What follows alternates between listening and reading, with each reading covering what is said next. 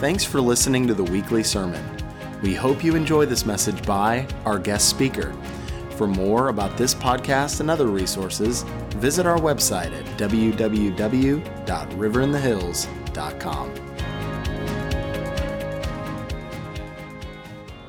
love you guys. For real, for real. It's awesome to be here. I love Kyle and Glenn and everybody else. So, well, man, we just had a crazy 24 hours in Dallas. Kyle and Brooke were there, and Sloan was there. We were at a good friend of mine's church called the Storehouse, and Corey Russell and Billy Humphrey hosted a gathering there, and it was wild.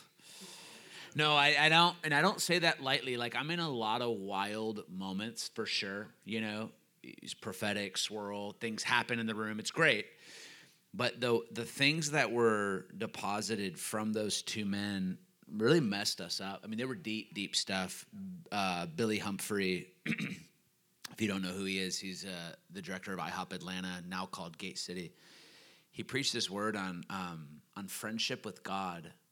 As soon as I say that, it's like, oh yeah, we get that. Like, you know, it's kind of, we're friends of God. Like, it was something else. I mean, no, for real. Like, we got in last night like 1:30, and I just laid there, like, and even this morning, just going, man, am I your friend, God? And I know that's a weird thing to say. People will go, oh, of course you are. They want to like false comfort you, but no, like for real. I'm a little bit messed up, and you know, Billy was just hitting heavy on, you know, like how we, especially guys in my situation, we are constantly living in the tension of preparing something to say. And so how, you know, in the same way that, you know, it feels yucky when someone's trying to become your friend because they have an ulterior motive. And that's how sometimes we are with our relationships with God. And so even this morning, I was driving to this coffee shop. What was it called? Greater Good. And and I was just talking to the Lord. I'm like, Lord, do you call me a friend? So I'm actually, some of you might go, that's weird that you're asking that. I'm actually asking the Lord right now for confirmation that I'm his friend. No, I'm serious. I know I'm a son. I know I'm saved. But am I a good friend to him? I'm actually asking him to give me confirmation if I am or not. And I say that to say I feel slightly odd and awkward speaking right now. Like, after what happened this weekend, like, I'm going, dang, I have to go preach now. Like, I don't want to be guilty of the very things that I was convicted of. So I'm going to talk about David's life. But before I do that, I'll just give 3 minutes on who I am and my family for those who don't know, just to try to, in 3 minutes, get you to know me better. That's my wife, Landry, right there. Wave your hand. So we've been married for 10 years. I'm 32. She just turned 30, and we've been married for 10 years. We have our son's going to be 10 in less than a month. He's just went to go do whatever he's playing, doing kids' church. And Amaya is 7. Our daughter Amaya is 7. And so we, by the grace of God, have been what we call intercessory missionaries for the last 12 years. And so as anyone, there might be a couple of you, don't feel ashamed if this is you. Just raise your hand. How many of you have never heard of the International House of Prayer in Kansas City? Don't be ashamed. Wave it high. Okay, there's a couple of you. So I'm about to say something that's going to make you go, wait, what? And you can just figure it out later. But we are a ministry in Kansas City that literally 24 hours a day, 7 days a week, has a never-ending prayer meeting. No, I'm not exaggerating, for 22 years. So we have like 20, 30 worship teams that rotate every 2 hours around the clock, and you can walk in the room at 4 o'clock in the morning, and there will be this many people in there. So and people from all over and we do it because it's a long story, but my pastor, my spiritual dad, his name is Mike Bickle. And Mike Bickle was a young dude my age, pastoring, gifted, charismatic young guy. And basically from 1980 to 1985, there was this 5-year window where Mike Bickle got visited by the Lord on all this wild stuff. He was in a hotel room in Cairo, Egypt, and the Lord said, I'm going to change the understanding and expression of Christianity in one generation. This wild prophet from Arkansas walks into his office with overalls on and a winter coat on a 75-degree day and begins to prophesy to him about, you're going to have this global worship movement. God's going to use you to be a part of restoring the tabernacle of David. Just like David had singers and musicians 24/7, he's going to do it through you, and it's going to explode all over the earth before he returns. And he's like, and I'm wearing a winter coat today to let you know as a sign it's going to snow on the 1st of spring. And when it snows on the 1st of spring, you'll know that my words are true. And this wild prophetic storyline gets written with 7,000 other confirmations. And in 1999, Mike resigns his megachurch in Kansas City and moves into a double-wide trailer. No, for real. A guy named Bob Hartley gifted 2 trailers. They blew the wall out between them and made it a double-wide prayer room. And literally, for 22 years, that prayer meeting never ended. And people from all over the world are getting apprehended by the Lord sovereignly to leave everything to go to Kansas City. We do lots of different things, but all of us at IHOP, our bulk of our time, 20 plus hours a week, is first and foremost being in a house of prayer, going deep in the Word of God as the Lord's preparing us to be messengers before He returns, and crying out and contending for God's plans and purposes in the earth. And Bill Bright actually said to Mike Bickle, Bill Bright was the founder of Campus Crusade for Christ.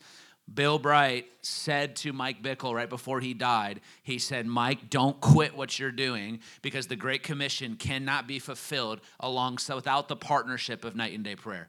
It can't happen without it. And so we believe that we actually believe that through intercession, it's one of the primary ways that we actually get to partner with God for the Great Commission. And I actually believe, this is not like an IHOP pitch that IHOP's doing something better. I believe that actually intercession is the number one way for the Great Commission to go forth, because in this room right now, there's only about 2 of you that maybe get called to be in full-time ministry and be a Reinhard Bonnke for the rest of your life. For most of you, it's the gas station, the grocery store, and your workplace. And that's your little sphere of influence. But how does that make sense in light of the whole world hearing the gospel? Every single one of you in this room can advance the Great Commission if you really believe that you are a priest and that you can stand before God and declare His words over Lake Travis and things actually happen. So when I take the microphone at IHOP and I pray Ephesians 1:17, which is where Paul says, I pray for the spirit of wisdom and revelation in the knowledge of God. You guys ever heard that prayer before? I sincerely believe that when I stand on that microphone in Kansas City and I pray for the church in Kansas City, who knows who I'm praying for? I got a few churches in my mind, but, and I'm praying, God, I ask that you would visit the church of Kansas City with the spirit of wisdom and revelation and the knowledge of God. For I may never see in the way that I think I would see the fruit of that prayer, but little do I know that when I prayed that prayer at 10:20 a.m. on Wednesday morning, Pastor Kyle Turner of Hillsong, Kansas City, is sitting in his office right now preparing for the sermon that he's going to preach on Sunday. He's reading through the Word, and all of a sudden, right at the same time at 10:20 a.m., a Bible verse jumps out at him like it never has before. A spirit of revelation hits him. He jots down some notes.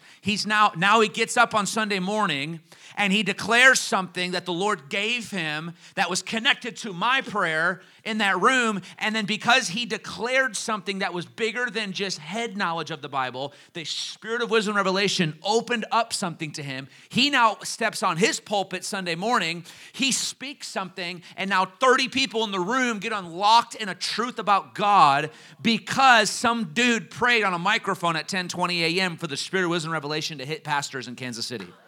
No, I really believe that with my whole heart. And I'm only getting more intense about it. A lot of guys don't make it past about 5 years at IHOP. They get offended, they get jaded, because doing the house of prayer crushes your dreams. If you're a worship leader who starts doing prayer sets at a church because it's your way to get somewhere, you're going to die quickly. And actually, I was with one of our worship leaders, Clay Edwards, who's Misty Edwards' brother.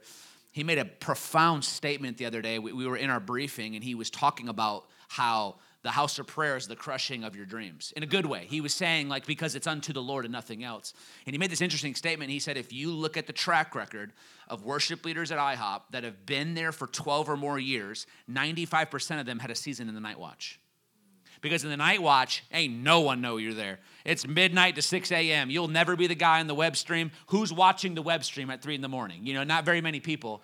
But it was interesting, he made this statement that the worship leaders that are still doing it 12 years later with stamina and zeal, they all had a season in the night watch because they knew that they were giving their lives to something. And so I just say that to say I'm beyond blown away by the grace of God that 12 years later I can confidently say there's not a week or a month that goes by that I don't get more committed and more sold out for this reality.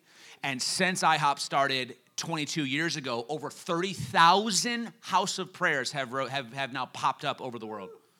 Some are doing one prayer meeting a week. Some are doing one prayer meeting a day. It doesn't make a difference. It's that the Lord is changing the understanding and expression of Christianity, and we are not. And where the Lord is taking the church is we're moving away from being instructed and teaching and talking so much to Jesus being the center of the conversation.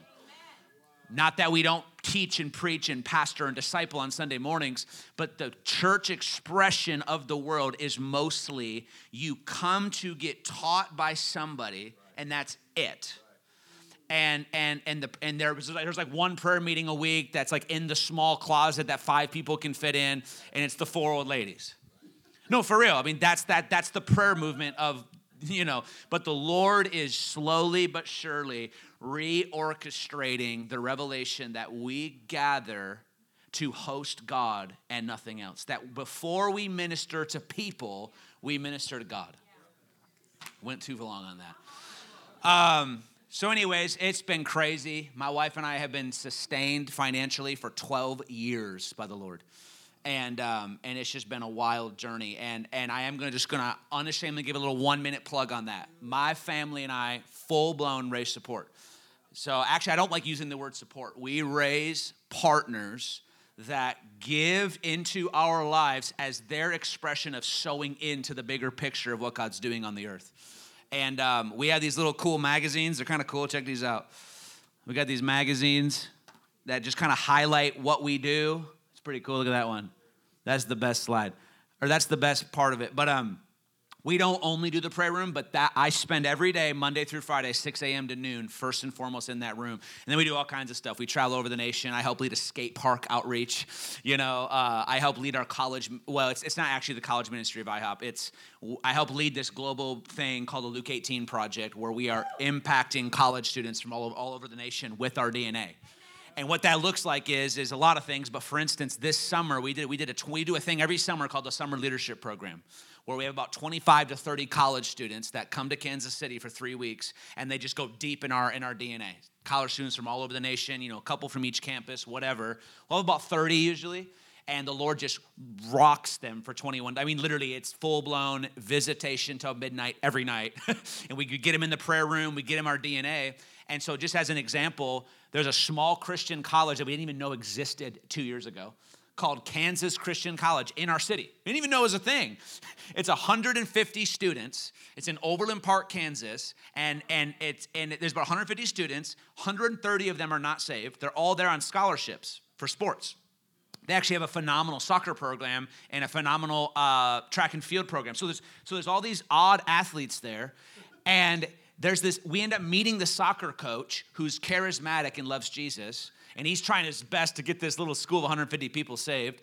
And he sends 2 guys that he's discipling to our summer leadership program. They get rocked, and their names are Tellis and Fernando. Tellis and Fernando send summer leadership program every single day in the school chapel, pray for revival on their campus now at 6 a.m. And then they just had me on Tuesday morning come and preach because these 150 students that aren't saved are required to be at chapel. And so they had me come and speak on Tuesday. God healed a bunch of people. One of the rugby players who everyone in the school knows he's injured and can't play got totally healed and played his game that night. Yeah, and it's just fun stuff like that. It's awesome. So if you guys want to know more of how to, for real, like partner with our family, I'm not kidding when I say we raise our money.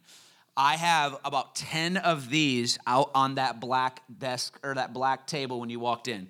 Also with these, there's these little cards. If you fill out that card and leave it on the front table, it gives me all your information. And what that means to me is you're like, I'm serious about wanting to become a partner. Now, there's no way for you to actually give on that card. It's me getting your information, and I'm actually going to call you, and we're going to connect and get to know each other, and I'm going to tell you more. So if that interests you, jump on in. We would love to have you on our team. We always have to be raising money because anyone who knows, you raise 10, but you lose 5, and you get a bunch and then 5 jump off. And it's a never-ending journey of us doing it, but the Lord for 12 years has sovereignly sustained us. So, all right, I've got 30 minutes. Let's go. I want to talk to you guys about David. I was really torn on what to do. We at Sunday school this morning, we talked about the end times. It was fun. And I almost went there this morning, but we're not going to. We're going to talk about David. Yeah. I'm going to do something here. I'm just going to set the table, and we're going to jump right in. I promise to be done in 30 minutes. So because I want to be able to pray for you guys. So David, we all know this, but the famous verse around David's life is what? Psalm 27:4. The one thing I desire and that one thing that I seek, that I gaze upon the beauty of God all the days of my life. We all know that verse. And that is the primary definition of David's life, is that he was a man who was possessed with God's heart and God's purposes, so much so that in 1 Samuel 13, when he's a teenager, he gets a hold of God, but he wasn't really, what I believe though is he wasn't the young driven kid who wants to be in ministry, so he's like radical for God. He is the shepherd boy out in the field doing the crappy job. He's the kid who's pushing the lawnmower from house to house. I'm not talking about the lawn mowing business, like a good one. I'm talking about he has to push the lawnmower from house to house. He's overlooked. His dad, he's got a bad relationship with his family. He's one of, I think, 8 brothers. He's overlooked. It's a bad situation. And all throughout the Psalms, David lets us in on the pain of his family and the pain of his friendships. But David, we don't know like what were the conversations like that he was having just being a shepherd boy. We know for sure he lived most of his life in isolation. He's on a field by himself all day. All the time. And yes, we know he took on some lions and bears, but that doesn't give us a lot of understanding about the heart conversations he was having with God. But whatever it was, it got a hold of God's heart, and the Lord visits Samuel, the prophet, who, you guys gotta remember, in Old Testament days, prophets weren't like our prophets today, where everyone dismisses them, nobody cares. They feared the kings of the earth. In the Old Testament days, though they were wicked and rebellious in sin, they feared God and they feared the prophets. There was always a dynamic relationship with the prophet and the king. So Samuel's not just, Jeremiah Johnson or something, He's not just some prophet. He is the most important dude on the earth, maybe even more so than Saul. Because Saul, at the end of the day, is like going to him, And the Lord visits Samuel and says, all right, you guys have had enough with Saul, haven't you? I'm actually going to take the anointing off of his life, and we're going to anoint the new king into service. But we know that it doesn't happen for a couple decades, right? And he goes, there's a young man. Don't judge by his appearance. But there's a young man who's got a hold of my attention. He's a man that's after my heart. I think the language is so significant that the Lord used. It wasn't like, he's got a heart for me. He was a man who is after what's in my heart. So yes, he had a heart that was to love God and whatever with his life. But the Lord said, this is a man who's after my heart. And we see this play out because the very first thing he does when he finally becomes king in Jerusalem is do what?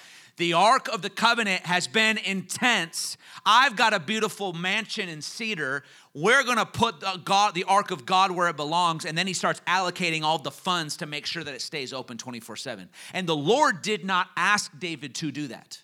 That's a whole other conversation.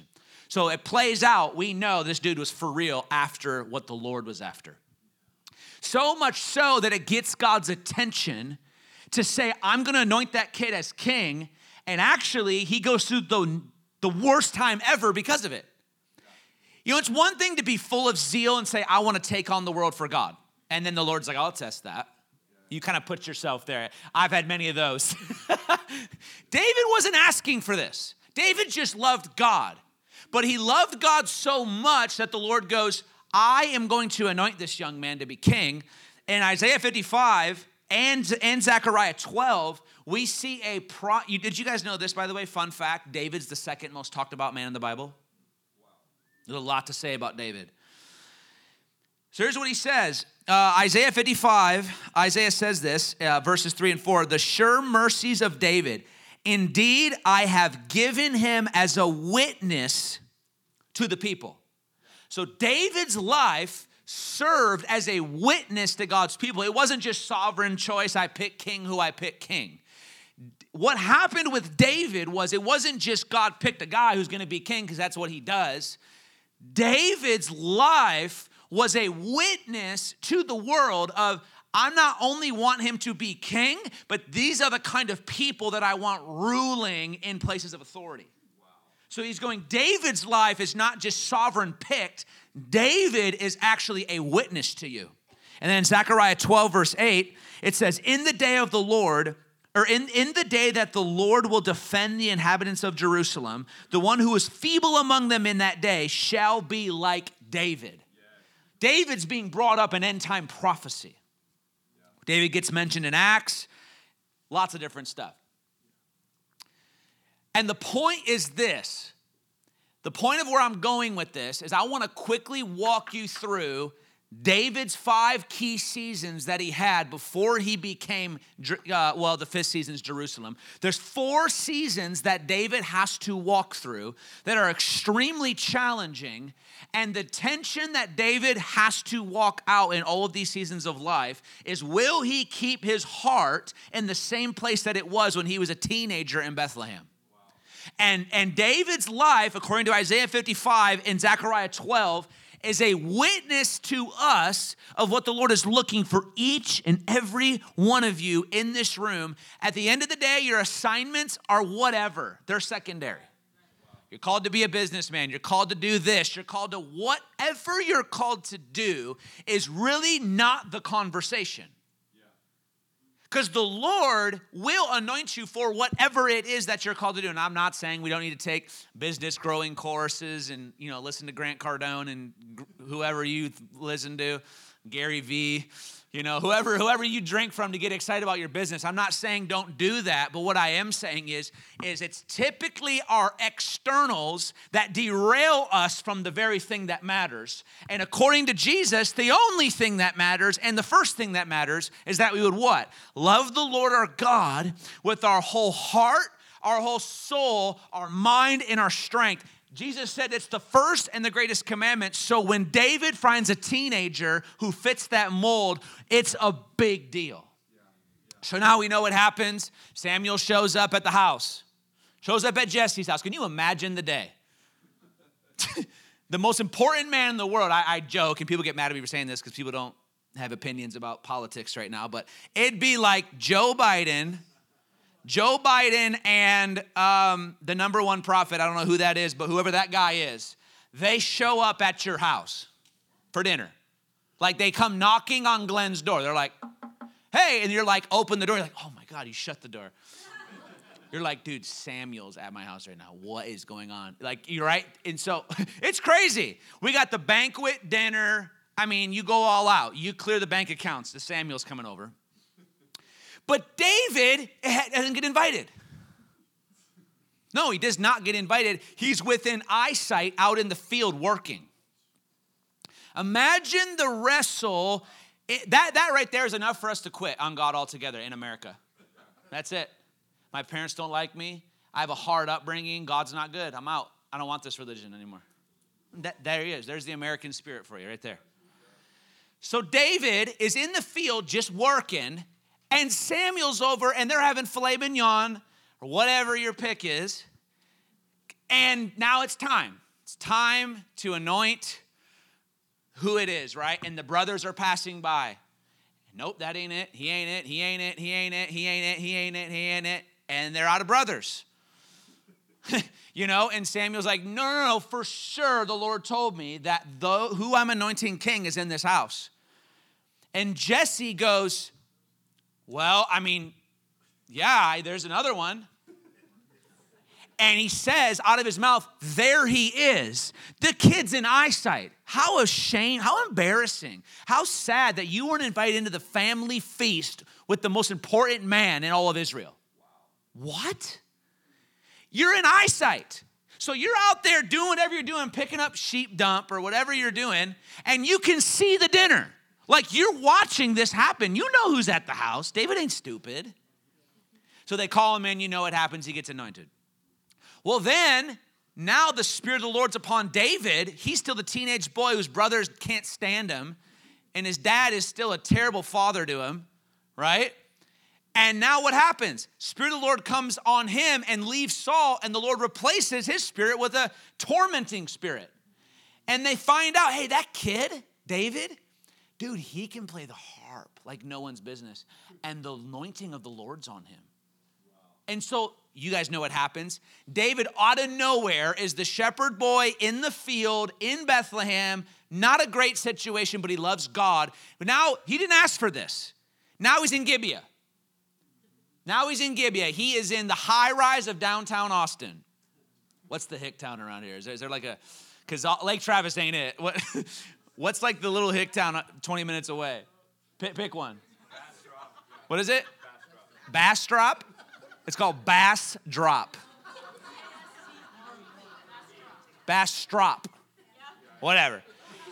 So David's over here in Bastrop, loving God, just loving Jesus. His life stinks. No, for real. And he's isolated umpteen hours a day.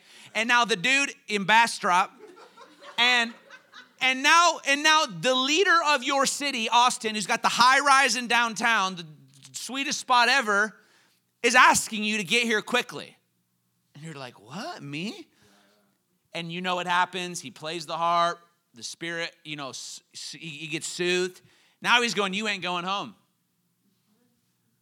Overnight, David gets promoted from just being a hidden guy who loves God, who didn't really want this, to now he's in Gibeah. He's got favor with Saul. He's living in Gibeah with all the money, all the whatever, becomes tight best friends with Saul's son and marries Saul's daughter. Now Saul's his dad, his father-in-law.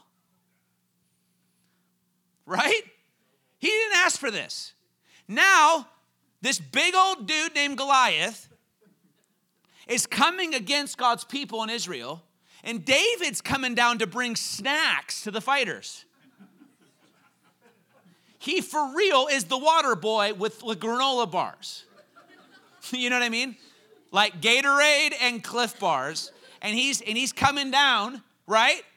And when he sees Goliath, what does he say? Who is this uncircumcised Philistine? But here's the thing. This wasn't David full of bravado. I'm the king. I know the anointing that's on my life. I know my promises. Who is this guy? No, Psalm 69 lets us in on the equation that David had zeal for God's house. Remember, he's after God's heart. And he knows that God says that Jerusalem, Israel, Zion, this is the apple of God's eye. So when he sees Goliath, it's not male bravado of strength. Who is this guy? No, he's gripped with the burden because somebody is defiling the apple of God's eye. And so a holy thing rises up within him, and his brother goes, dude, shut up. You are so arrogant. And in Psalm 69, David lets us into, I suffered much affliction from my friends and my family because zeal for God's house consumed me. So David's persecution, the overlooking of his brothers, and the offense from his father towards him was simply because he loved God so much. Wow. They couldn't deal with it. Wow. Right? Because all through the scriptures, it's the constant thing. Why are you doing this to me? I'm an innocent man. Right. David stayed innocent through the whole thing. So then you know what happens. Boom, he kills Goliath. Now he's on the front page of every magazine that there is, as Corey Russell said last night. Yeah, I'm not copying Corey's message. This has been my thing lately. His Instagram following went up huge. And now the new song comes out on the radio. Saul has killed his thousands, but David's killed his 10,000s. And Saul gets ticked. Now Saul kicks his son-in-law out and is trying to murder him. And now for the next 7 years, David, 7 years, guys. How many of you have withheld a 6-month storm? I mean, if I have one friend send me a text disagreeing with me with something, anxiety fills my heart to the nth degree, and I'm like ready to quit over it. I mean, I've got a friend who, a partner who gets offended at me and stops giving me $50 a month. And I'm like anxiety over it, like I hurt someone somehow, right? Like the littlest conflicts derail us. For 7 years, David is now hiding for his life. And did you know, this changes everything, and you need to know this, most of the Psalms were written in that 7 years. That changes everything. When you find out that David wrote Psalm 27:4 while hiding from Saul, dude, God, I just loved you in my dysfunctional family, and you had to send a prophet to come anoint me, and then I get asked to go to Gibeah. I didn't want it, and then Saul makes me marry his daughter, and then I hit it off with his brother, or I hit it off with his son. I didn't ask for any of this, and then you send me out to go feed the people, and I get this holy zeal from you to stand up against Goliath, and now I'm running and hiding for my life. If anyone has a reason to be offended, it's David. He didn't ask for this. David didn't jump off the cliff to pursue his dream and God goes, I'm going to test you now, buddy. No, God tested him for something he didn't even ask for. And it's in that season that he says, there's one thing I desire, and that one thing I'll seek after for the rest of my days, that I would gaze upon the beauty of God all the days of my life. Guys, he's king.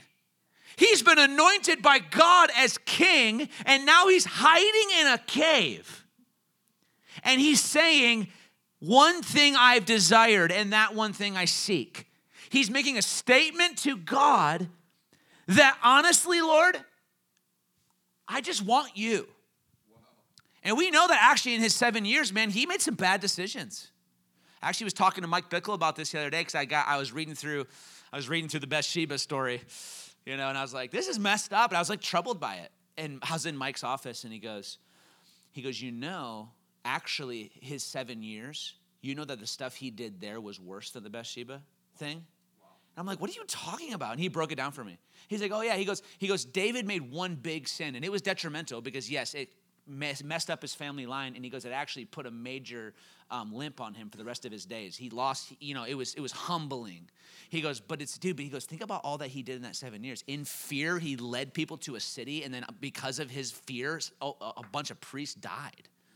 David made some mistakes, but the point is when we start looking at the Psalms and then what he did when he became king, and we start paying attention to these little things, though David was full of major mess ups, we see a man that I believe with my whole heart did keep the heart posture of a man after God's heart. And that's encouraging to us. This dude cheated. This dude slept with someone's wife and then manipulated him to go die, her husband to die. That's messed up. And then because of it, a generational curse comes on his family, and now one of his sons rapes one of his sisters. It's nuts what ended up happening. And that gives us courage. Not that doesn't give us an excuse to do those things, never.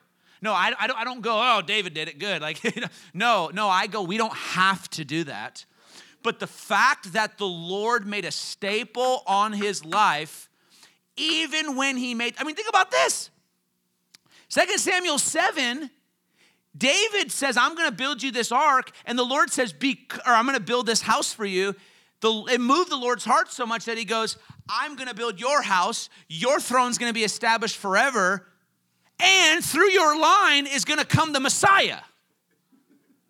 Knowing that Bathsheba is about to go down. And his situation with Bathsheba causing his own son to rape, it's just nuts. But yet the Lord doesn't overlook our sin, but the Lord goes, but I still see the man that is after my heart. So David goes from David goes from season 1, Bethlehem. Season 2, promoted overnight to Gibeah. Everyone ever experienced that before? You just loved God and then you got promotion. And the tension is when you get promoted, will you keep the tenderness of your heart in the first things? Because what happened is they experience early promotion, and then in our place of early promotion, we forget the simplicity of why we even got here in the first place, and now our promotion actually ends up becoming our failure. The promises of God that begin to get fulfilled in our life, if we don't keep the first things first and our hearts tender and pure before Him, actually the very promises become our fall. And we have an American church culture that is drunk on promises. Drunk on it. Your destiny, your thing, your promise. And it has nothing to do with being a first commandment lover of God. It's about our destiny. It's about our business growing. It's about, if you're called to be a preacher, it's about that. It's about your church numbers. It's about whatever it might be. And we are so drunk on, we'll go all in for God if our promises get fulfilled. Well, guess what? You don't have a great cloud of witnesses that's their story. Hebrews 11 makes it very clear that the hallmarks of our faith, Abraham, Sarah, Moses, Elijah, the whole list, the whole gang. You want to know what the one thing they had in common? None of them experienced the fullness of what they were promised, but they did not waver because their eyes were set on something bigger. Their eyes were set on the holy city, the New Jerusalem. Abraham literally has not even yet seen his promise that he was given from God fulfilled, but it says that he did not grow discouraged, did not fall away, and did not whatever, because it says that he had his eyes set on the holy city, the New Jerusalem. Somehow, Moses, Elijah, Abraham, Sarah, the whole gang, somehow they got a revelation that their ultimate purpose, their ultimate destiny, and their ultimate fulfillment might not actually be in this age. It says they walked the earth like strangers and sojourners because they were looking to a holy city. See, but we're so drunk in our promises here and now on this earth with zero revelation of eternity and what that really looks like, that we find ourselves in the rat race of trying to get promises from God. Some of us never see them, so we get offended, or we get them and then we fall away and do dumb stuff. And so the great test of David's life is, and actually I've actually, in my 13 years, can very, very, very identify. And I wish I had more time to get raw with you guys and vulnerable, but that's my story. I was a drug addict who got radically saved in a rehab in 2008, November 11, 2008. And I just loved God. I got up every morning at 6 a.m. and watched Missy Edwards DVDs in this rehab. And I didn't care. I wasn't like, hey, this is unto something. No, I loved God. And then sovereignly, I went to a One Thing conference. A month later, I was still too prideful to raise my hands in worship. I thought men that raised their hands in worship were feminine and had an issue with their masculinity. That's literally what I thought as a 19-year-old. And Mike Bickle preached a message on the John the Baptist anointing, and I'm 1 month saved, and my heart's pounding. I don't know what it means, and I say yes. And 8 months later, I moved to Kansas City, and I've been on full-time staff ever since. Then in 2012, I just love God. I'm a dork with long hair, married my wife. We don't really care. We have no vision for our life other than we just love God. We had $500 a month in support with a $600 a month rent. $640, wasn't it? It's $640.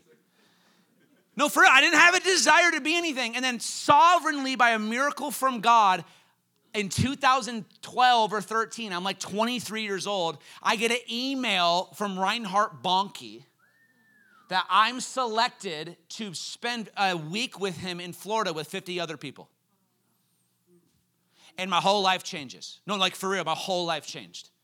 My whole 1 week, I literally received an actual, not like you came up and got prayed over and called it impartation. Like it was a sovereign, handpicked thing. I literally received an impartation, and I began to walk in signs and wonders and miracles overnight. I don't think I ever saw a person healed. And the next day, it is just bonkers. People dying of cancer, getting healed. Doctors like, you've released, this is a miracle. And because of that, I end up getting, my ministry blows up. I'm just this young kid who's 23 years old and doesn't really care. And all of a sudden, like, word's getting out. There's this kid in Kansas City. And before I know it, for the next 6 years, I'm traveling all over the nation, seeing crazy stuff. But in that season, I completely got disillusioned and full of pride. And the Lord sent us to our Adullam season, because we call David's 7-year season Adullam. And the Lord actually sent my wife and I and kids, tricked us and moved us to New York City. provided all the money, all the storyline, crazy story. We're going to do all these things. We literally did. We helped direct a house of prayer in Manhattan, lived in New York City, and we died there. No, for real. The Lord set us up for a divine crushing and began to undo so much pride and so much whatever. And we are just coming out of that season this year. And that season lasted from 2016 to 2021. And at the end, halfway through 2020, the Lord asked my family to go on a 6-month sabbatical. And we came out of that at the beginning of this year. And I feel like we have peaked kind of over the edge. And now let me get you now to David's next season. So David goes through Hebron. He established a deep longing in his heart for God, even in the place of that season. Remember, most of the Psalms were written in Adullam in that 7-year season. Now, David gets his breath of fresh air. Saul dies. Saul, you guys know the story. So word gets to David, guess what? Saul's dead. And all of his buddies are like, this is it. This is the promise now. This is your moment, David. Saul's done. He's dead. So in the natural, he's now king. But the Lord says something different. So David, instead of assuming it's time for him to shine, he actually asked the Lord what to do. It doesn't make any sense. Saul's dead. You're the one who's now king. And he says, actually, Lord, what should I do? And the Lord says, thanks for asking. He doesn't actually say that. But he says, thanks for asking. Here's what I'm going to do. I'm going to give you Judah. One of the 12. One. One.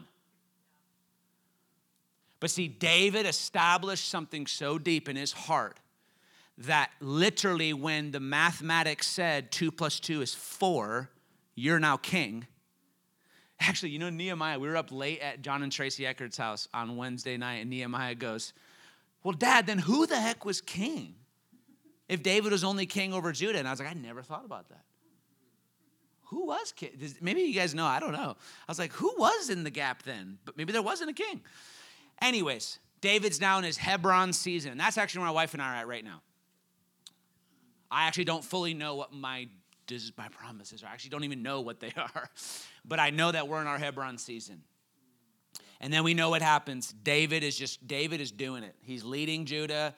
It's got one of the 12 promises. But the point is that when David comes out of his 7-year cave season, the fact that he had the humility to make sure this is what God wanted, when the mathematics said, well, dude, I mean, it's like you working at a clothing store and you're the assistant manager and the manager walks out. Well, duh, you're now the manager. Well, let me ask the Lord first. And he does, and the Lord actually doesn't go, okay, thank you for asking, now I'll give it to you. He gives him one of the 12. And then we know what happens. Fast forward, he becomes king over Jerusalem. And the first thing that he does when he becomes king is he says, the first priority, I'm in my lazy boy. I'm here now. Man, that was a horrible season. And all of his buddies are like, dude, whatever, just chill. Like, you deserve this, dude. You've been in the cave. And then you only got Judah. You deserve this. Chill out. Relax, go buy a new car. Here's the bank account, Hey, your name's in the deed now. There's about $800 million in there. You're the king. Like, why don't you buy yourself a nice house? Why don't you get things set up? Why don't you just take a season to chill? And the Lord goes, David goes, no way. He goes, hold on a second. I'm now dwelling in a house of cedar.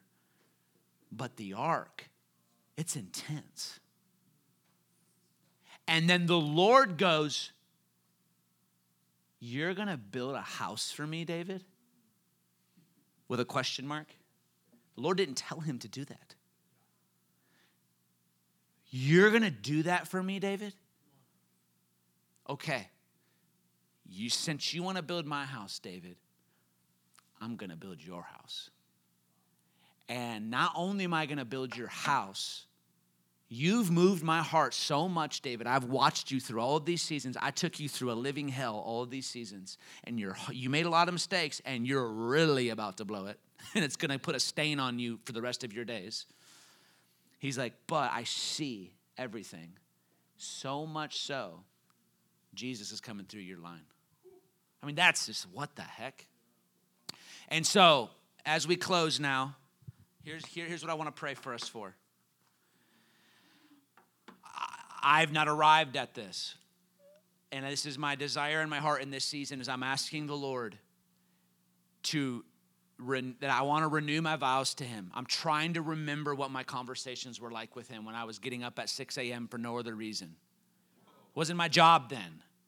Actually, the counselors hated it. The ones that mentored and discipled me got mad at me because in order for me to get up and be in there, I had to be supervised.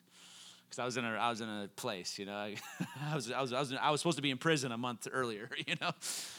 I know, for real. The guys that are like trying to witness the gospel to me and get me saved are now like, oh my God, he's making us get up at 5 a.m. to seek the Lord. Like, because I couldn't be unsupervised. But they were going to tell me no, you know. And remember this. I'll end with this verse. All through the scriptures, we're commanded to remember the Lord. Remember his faithfulness. Remember all these things. But the writer of Psalm 132 says something staggering. He says, Lord, remember David. How he swore in all of his afflictions that he would not go to the comfort of his bed or the chamber of his house, and he will give no sleep to his eyes, nor slumber to his eyelids until I've found a dwelling place for God. David made a decision in his heart. He was gripped by saying, I will resist comfort. Remember, David's the one who wrote that the Lord's words are sweeter than the honeycomb. David tapped into fasting. David tapped into all these different realities. But the cry of David's heart was, I refuse to go into the comfort of that Tempur-Pedic bed that I just got because I became king. I refuse to kick back with my heated seats in the Bentley. I refuse to drink from all of these pleasures. I give no sleep to my eyes, nor any slumber to my eyelids or slumber to my life until I've found a dwelling place for God here on the earth, here in Jerusalem, and in my life. We want to be dwelling places for God to rest, but we also then shift to say, Lord, I'm thankful that you are indwelling within my life, but Lord, I'll give no rest. I'll sell it all if it means that Lake Travis can be a dwelling place for God. And the call this morning is this. Do you identify with David? Can you in your own life think through, man, I've been through a lot because I'm young. I'm one of the youngest guys in the room. Some of you, you got decades and decades of history beyond me. And even as I'm talking, you're thinking back over this last 20, 30 years. And you might be thinking to yourself, oh yeah, no, I've been derailed by my promises. When I got my promotion and my business blew up, it actually wrecked things. I actually forgot about the Lord. Or fill in the blank. And everyone doesn't have to be guilty. Some of you may be doing really well and you've done well, you know. Point being is, I want to pray for us this morning. For the baptism of fire to rest upon us. Do we need to release the kids? It's right. It's time right now. Okay. All right, well, everyone stand. Because the only way that this thing can take root in us in a real way is we need the baptism of fire. Just like Kyle was saying, I think he said it in Sunday school this morning, you know, the Lord chose John the Baptist, his friend, to be the one to announce his first coming. And John was the one that was entrusted with the revelation that there's one coming who will baptize you in the Holy Spirit and fire. And so right now, I just want you to come forward if you're gripped. Your heart's stirred. You're stirred. You're going, Lord, I need grace. I need grace. I want this to be my story. I want to, in 20 years from now, I want the statement over my life to be that through the ups and downs, through the promise, through the trial, some of you are walking in serious promise right now. You're blowing up. Your money's great. You're in the lazy boy. You got the Bentley. Some of you, you're going through a really hard season. Whatever it is, it doesn't make a difference because what the Lord is after is your heart. And like we learned last night in Dallas, he's after friends. So, Father, right now I ask for the baptism of fire. Come, Holy Spirit. Baptize us in fire, God. God, we can't do this in our own strength. You guys can't muster up this thing in your own strength. All right, I'm going to be intense now and I'm going to love God more. We need the baptism of fire. We need your fire, God. Father, we ask that this would be stamped and sealed. This is not about how much you fail. We learned that real good today about David's story. It's about, is your heart there? Father, I ask that you'd remove all the scar tissue. All the scar tissue from past seasons. God, remove the scar tissue and get our hearts tender again. We need your fire, God. John baptizes in water, but there's one coming who will baptize you in the Holy Spirit and fire. Father, I ask for the Isaiah 4:4 spirit of burning to come in this room and to cleanse us from our past hurts and guilt and shame. Isaiah 4:4, it says he's going to come and he's going to cleanse the filth of the daughters of Zion, and he's going to wash away the blood stains. That verse is actually an end-time verse because it's the Jews in Israel, in Jerusalem, that actually are going to kill the two witnesses and dance around their bodies. And the Lord says that in Isaiah 4:4, in that day, he's going to release a spirit of burning to cleanse their blood stains. The Lord's actually going to give them a chance to wash away the guilt on their hands. But he also says he's going to cleanse the filth of the daughters of Zion. And I believe it's Revelation 11 that Israel hit such a heightened place of the sickness of their sin that the Lord actually refers to him as Sodom. But the Lord says, I want to come and I want to cleanse that, the filth of the daughters of Zion. So Lord, I'm asking for the Isaiah 4:4 burning to just wash us clean. It's a new start today. If you're guilty to the core and you're convicted, the Lord says that today's a brand new start. Today's a brand new start for every single one of us. Father, we repent, Lord, for worshiping your blessings. We repent, Lord, for looking more at your blessings. God, I'm asking for help for my own life, Lord. In seasons of favor, in seasons of promotion, God, we want our hearts to stay in the first place. Jesus, we align ourselves to your words that the first commandment is the number one thing that matters to you. That we would love you with our whole heart, with our soul, with our mind, and with our strength. Father, I ask for that Psalm 132 grace to rest upon every person in this room, that they would begin to enter into the seasons of, I'll give no sleep to my eyes, nor slumber to my eyelids, until I've found a dwelling place for God. Father, I ask that you would deliver us from our alarm clocks. God, that you deliver us from the temptation to hit that snooze button. God, we're sorry for not being good friends. A bad friend would constantly show up late to the meeting. A bad friend would say, I got something more important to do. I'll get there when I get there. We're sorry, Lord, for not treating you like we treat our best friends. I'll give no sleep to my eyes, nor slumber to my eyelids, until I've found a dwelling place for God.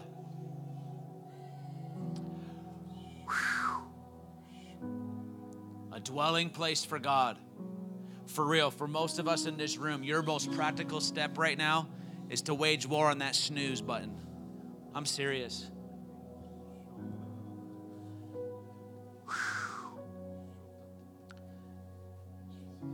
He's not asking for quantity, he's asking for quality.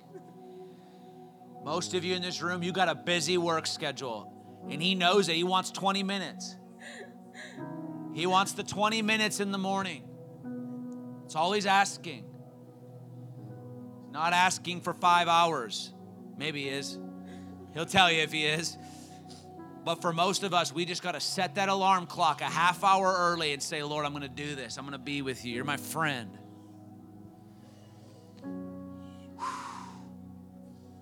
No more blind dates with God. No more blind dates, God. I ask that you'd remove the veil. No more blind dates, God. We want to experience you for real. Help us, God. God, we want to shift from looking at you as master all the time to you're our friend. You said you're raising up friends of the bridegroom. You told the disciples, I no longer look at you as servants, but as friends.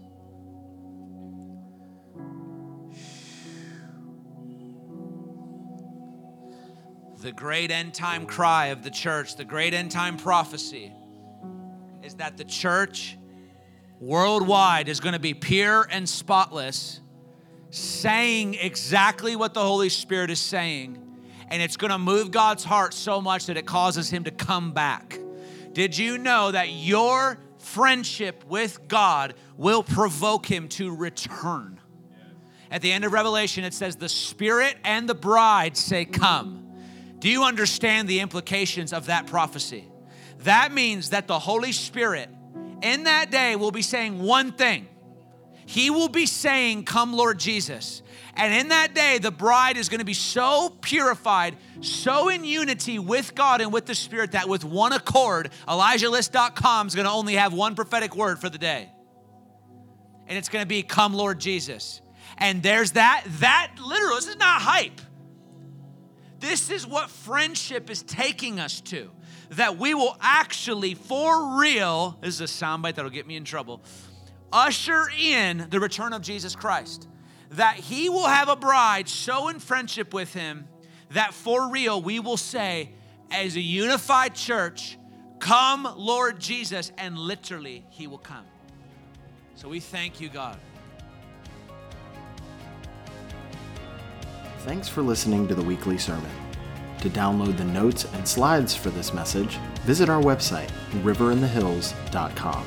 If you would like to partner with us in moving God's heart and changing the world, please subscribe to our podcast, leave a review, and share this episode with a friend.